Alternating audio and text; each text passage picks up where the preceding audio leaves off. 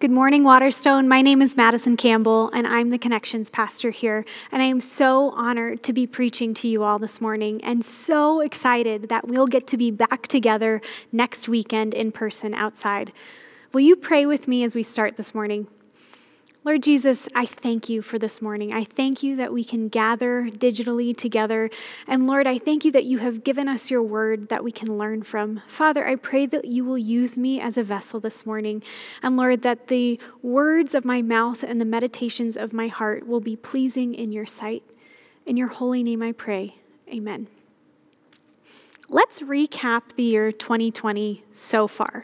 We started this year in the middle of an impeachment trial for our president, and then found out about something called COVID-19 that quickly took our world by storm in a global pandemic.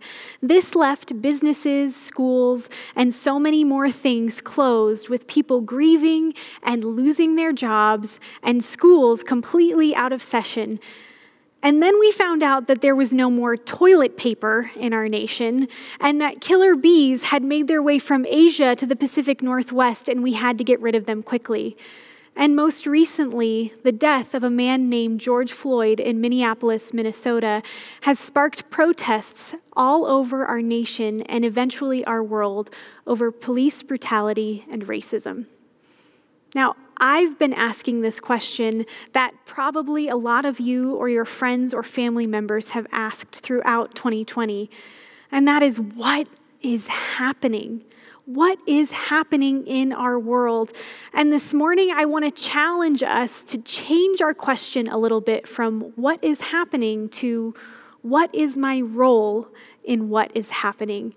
And I think the story that we're looking at this morning, we find that the Jews, after they have been exiled in Babylon and are now living in a Persian kingdom, are likely asking a similar question. What is happening? God, you said we were going to be in the promised land, and now we're dispersed all over Persia, and we're not in Jerusalem, and things aren't going well.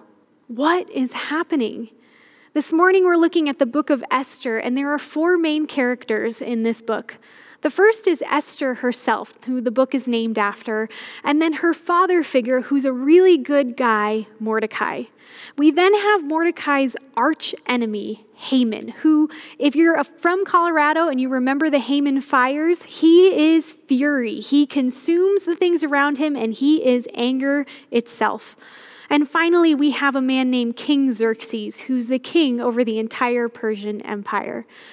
We start the book of Esther finding out that King Xerxes has summoned his queen to be paraded about in his court so that he can be shown how honorable and wonderful he is. But this queen decides she's not going to do what the king has commanded her.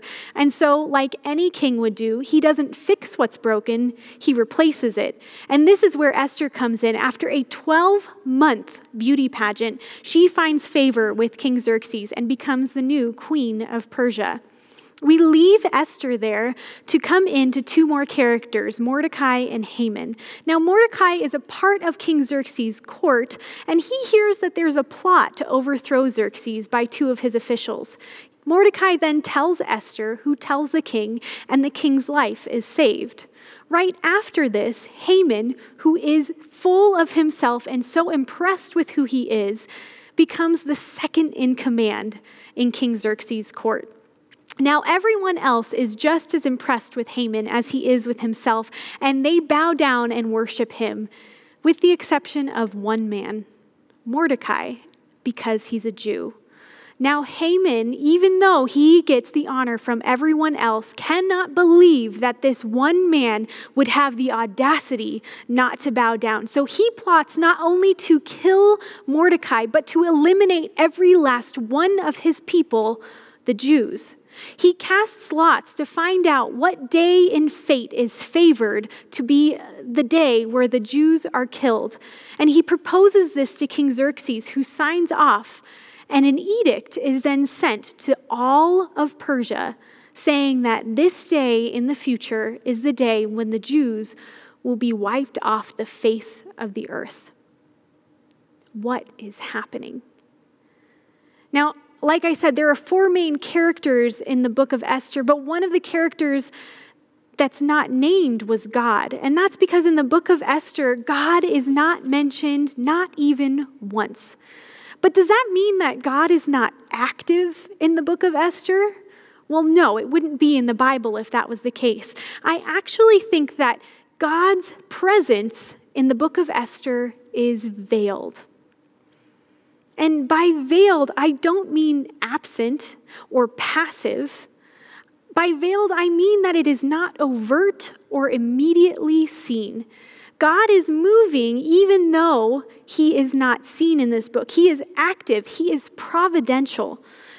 And his will is moving and working even when we can't see it. But what purpose does this veiled presence serve?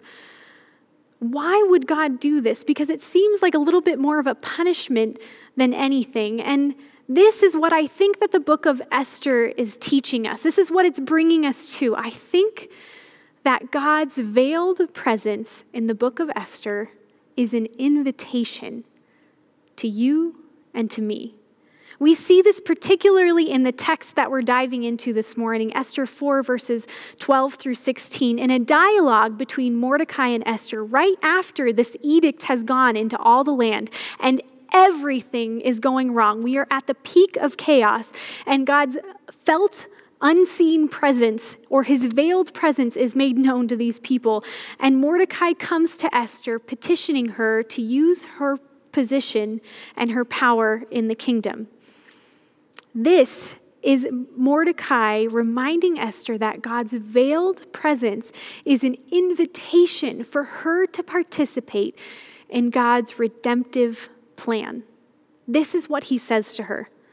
Do not think to yourself that in the king's palace you will escape any more than all the other Jews. For if you keep silent at this time, relief and deliverance will rise for the Jews from another place, but you and your father's house will perish.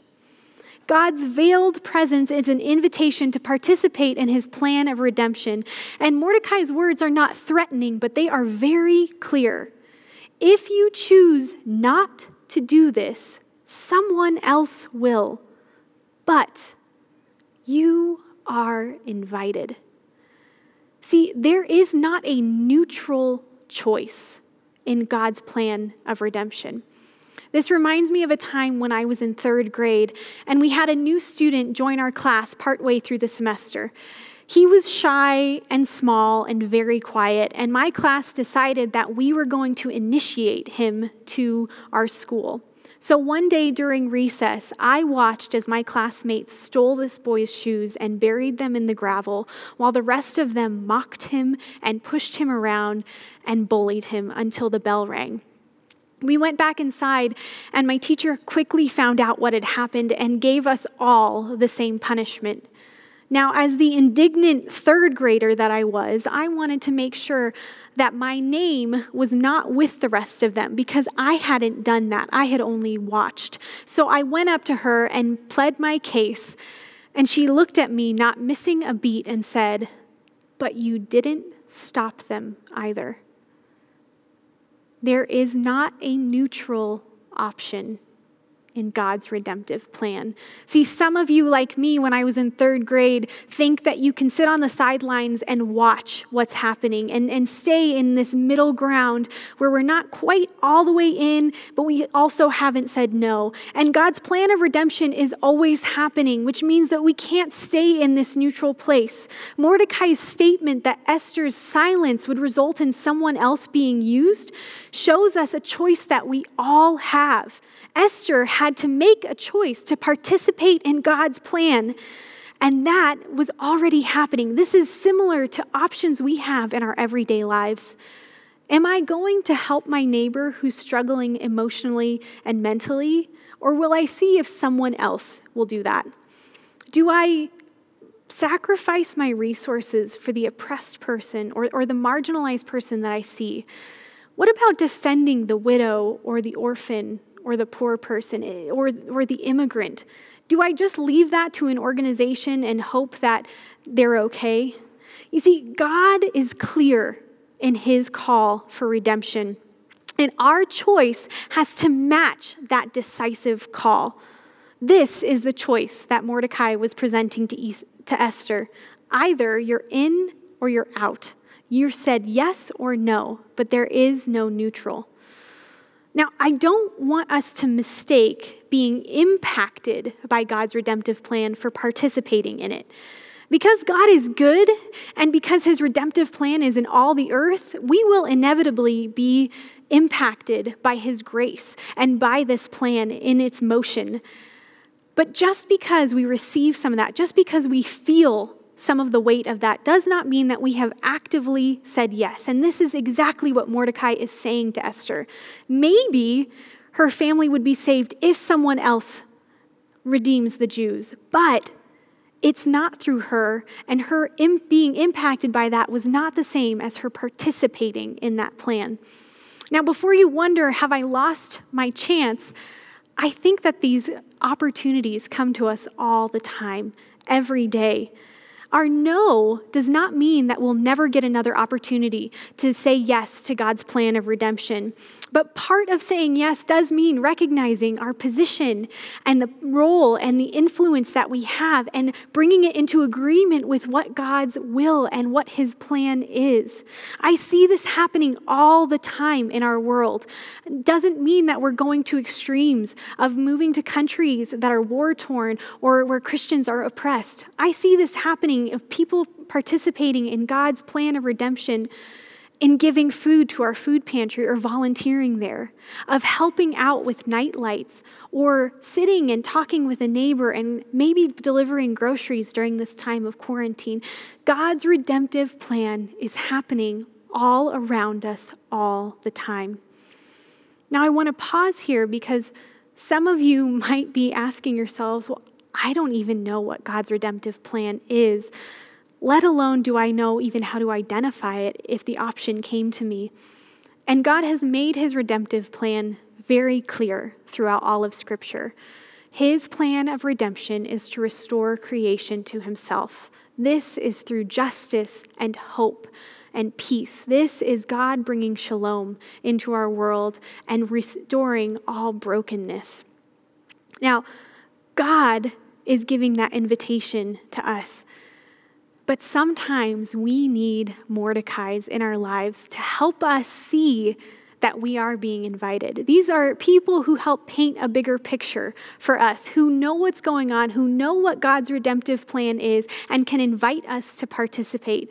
Because when life happens, when we are dealing with grief or loss or pain or anxiety or depression or any number of things that life throws at us, it is normal and it is human for us to lose sight or to become confused or overwhelmed. And we need people who can bring that plan of redemption to us and bring us into it. In the 1920s, there was a famous theologian named Dietrich Bonhoeffer, and he was part of the anti-Nazi movement in Germany during the reign of Hitler. Well, his family saw an opportunity for him to be saved by sending him to the United States to study theology at a seminary in New York. And while he was in the U.S., he attended a church called Abyssinian Baptist Church in Harlem, New York. Here, he experienced the camaraderie of brothers and sisters in Christ who were encouraging one another and who were enthusiastic and excited about what God's plan was. They remembered and they reminded him of what God was doing, and he began to reflect on the people that he had left in Germany and the ways that he had left God's redemptive plan for the Jews that was happening in the anti-Nazi movement. And as a result of what this church in Harlem did, he moved back to Germany to be with his people and to say yes to God's redemptive plan that was happening there. He eventually was imprisoned and died. But this church in Harlem had been the catalyst. They had been the Mordecai of the bigger picture for him, who showed him that God's veiled presence truly was an invitation for him to participate in the plan of redemption. Mordecai gave perspective, knowing that God was providentially at work, and extended the invitation to Esther to be part of that redemptive plan. Now, prior to Mordecai's call, Esther knew that if she approached the king unannounced and uninvited, she might be killed. But after Mordecai helped paint this picture, we can see that her response has counted the cost. And this is what she says in Esther chapter 4, verses 15 and 16. Go, gather all the Jews to be found in Susa, and hold a fast on my behalf, and do not eat or drink for 3 days, night or day. I and my young women will fast as you do. Then I will go to the king, though it is against the law. And if I perish, I perish. Esther's response is resolute. She is decisive on behalf of her people, and she shows us that God's veiled presence is also an invitation to action. Her first course of action is to call for a fast, and fasting was typically reserved for the Day of Atonement for Jews. But we see throughout Scripture that it is employed on other occasions, particularly for justice. And in Isaiah 58, verses 6 through 9, we see a biblical model of fasting outside of the Day of Atonement. And in these verses, people are being called to fast and pray and seek God's presence for justice for the oppressed. This is what it says. Is not this the kind of fasting I have chosen, to loose the chains of injustice and untie the cords of the yoke, to set the oppressed free and break every yoke? Is it not to share your food with the hungry and to provide the poor wanderer with shelter? When you see the naked, to clothe them, and not to turn away from your own flesh and blood? Then your light will break forth like the dawn, and your healing will quickly appear. Then your righteousness will go before you, and the glory of the Lord will be your rear guard. Then you will call, and the Lord will answer. You will cry for help, and he will say, Here am I. Fasting was a sign of Esther's submission to the position that God's providence had put her in. It was her way and her people's way of seeking God's veiled presence for justice for those who were about to be killed. And she petitioned him through this prayer and through this fast. Now, there's another part of Esther's action that is really remarkable. She brought her maids in on what was happening for her and her people. And we know from earlier in the text that these maids were already a part of the court of Xerxes, and so they were not fellow Jews. These were Persians or other oppressed peoples who had been conquered by the Persians. And so Esther, in bringing her maids in this place, was bringing people along on God's plan of redemption who did not yet know who God was. Through this, she is witnessing to the people around her about who God is and what he is about. Now, Esther likely had many objections that she had to overcome, like, what is going to happen if these women find out that I'm a Jew? Are they going to betray me and turn me over? I could be killed before I even get to King Xerxes because of this. She could have had the objection of, I don't know what's going to happen, and so I don't want to bring these people in because I can't control the outcome, and I have no idea whether or not them participating is even going to help anything. These are objections that you and I often have to bringing people in who do not yet know God to his plan, because we want to control outcomes, because we want to control what people perceive about us. It is so common for us to reject participating in God's kingdom, to reject bringing other people to participating in God's kingdom, because we are so fearful of the outcomes that we can't control. We are so fearful that it might reflect poorly on us and we may fall out of good graces with someone. And yet, I think some of the beauty of God's redemptive plan is that it is happening all around us. And when we bring people along, they get to witness God's providence and they get to witness what God can do in faith in our world. See, we don't bring others along with us because we can control the results. We bring others along with us because our faith in who God is and what his plan is greater than the unknown details. So what's the result of this story? What happens after this fast? Well, Esther goes to King Xerxes, and she is found with favor. So she invites Xerxes and Haman to a feast at her house for the following day. They show up and have a wonderful time, and while they're there, she invites them to another feast the following day at her house. But that night, King Xerxes has a really hard time sleeping. And so, like any king would, he has the history of his kingdom read to him as a bedtime story. And in that story, he finds out that a man named Mordecai helped save his life. And he asks, has anything been done to honor this man? To which he finds out, no, nothing. So the following morning, when Haman comes into the court, King Xerxes asks him, what would you do to honor someone who has saved the king?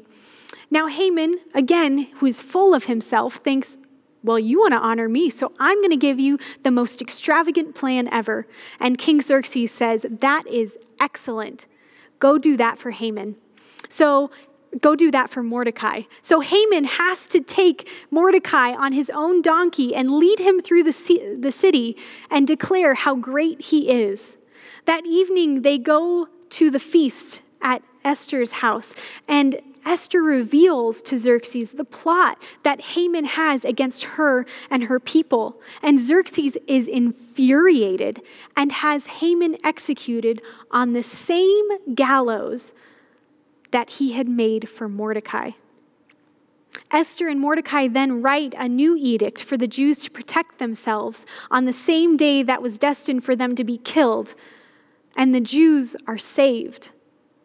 I want to remind us that in this whole story, God is not mentioned once, and yet it is absolutely undeniable that he is moving through this story. God's veiled presence was an invitation to participate in his plan of redemption and to act. And through this, the Jews are saved. You and I have the same invitation to say yes, even if God's presence is veiled. This morning, I am asking, and we are asking and inviting you to participate in a fast as Waterstone. Our leadership here has agreed that we want to petition God for his presence in our world and in our nation, because we need only look around and see how broken and disruptive everything is.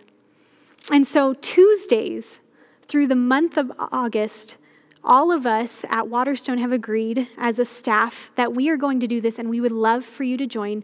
Tuesdays during lunch, we are going to fast and pray, emptying ourselves and asking God to come in, because our nation and our world are distracted.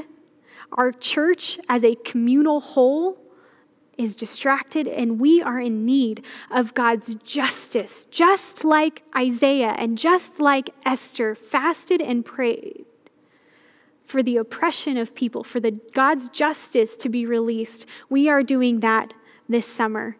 If you are unable to do it on Tuesdays or unable to fast, we would invite you to find some way else of asking God's presence to come, because God's veiled presence is an invitation for you and for me and for all of us.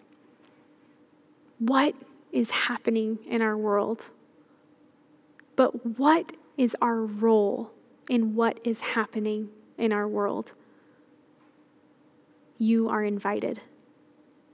Will you pray with me this morning?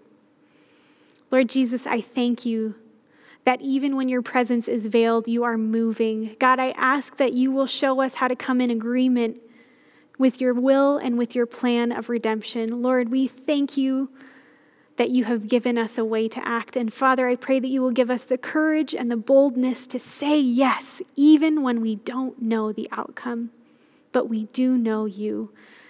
Lord, we thank you that you are redeeming the world. In your holy name I pray, amen.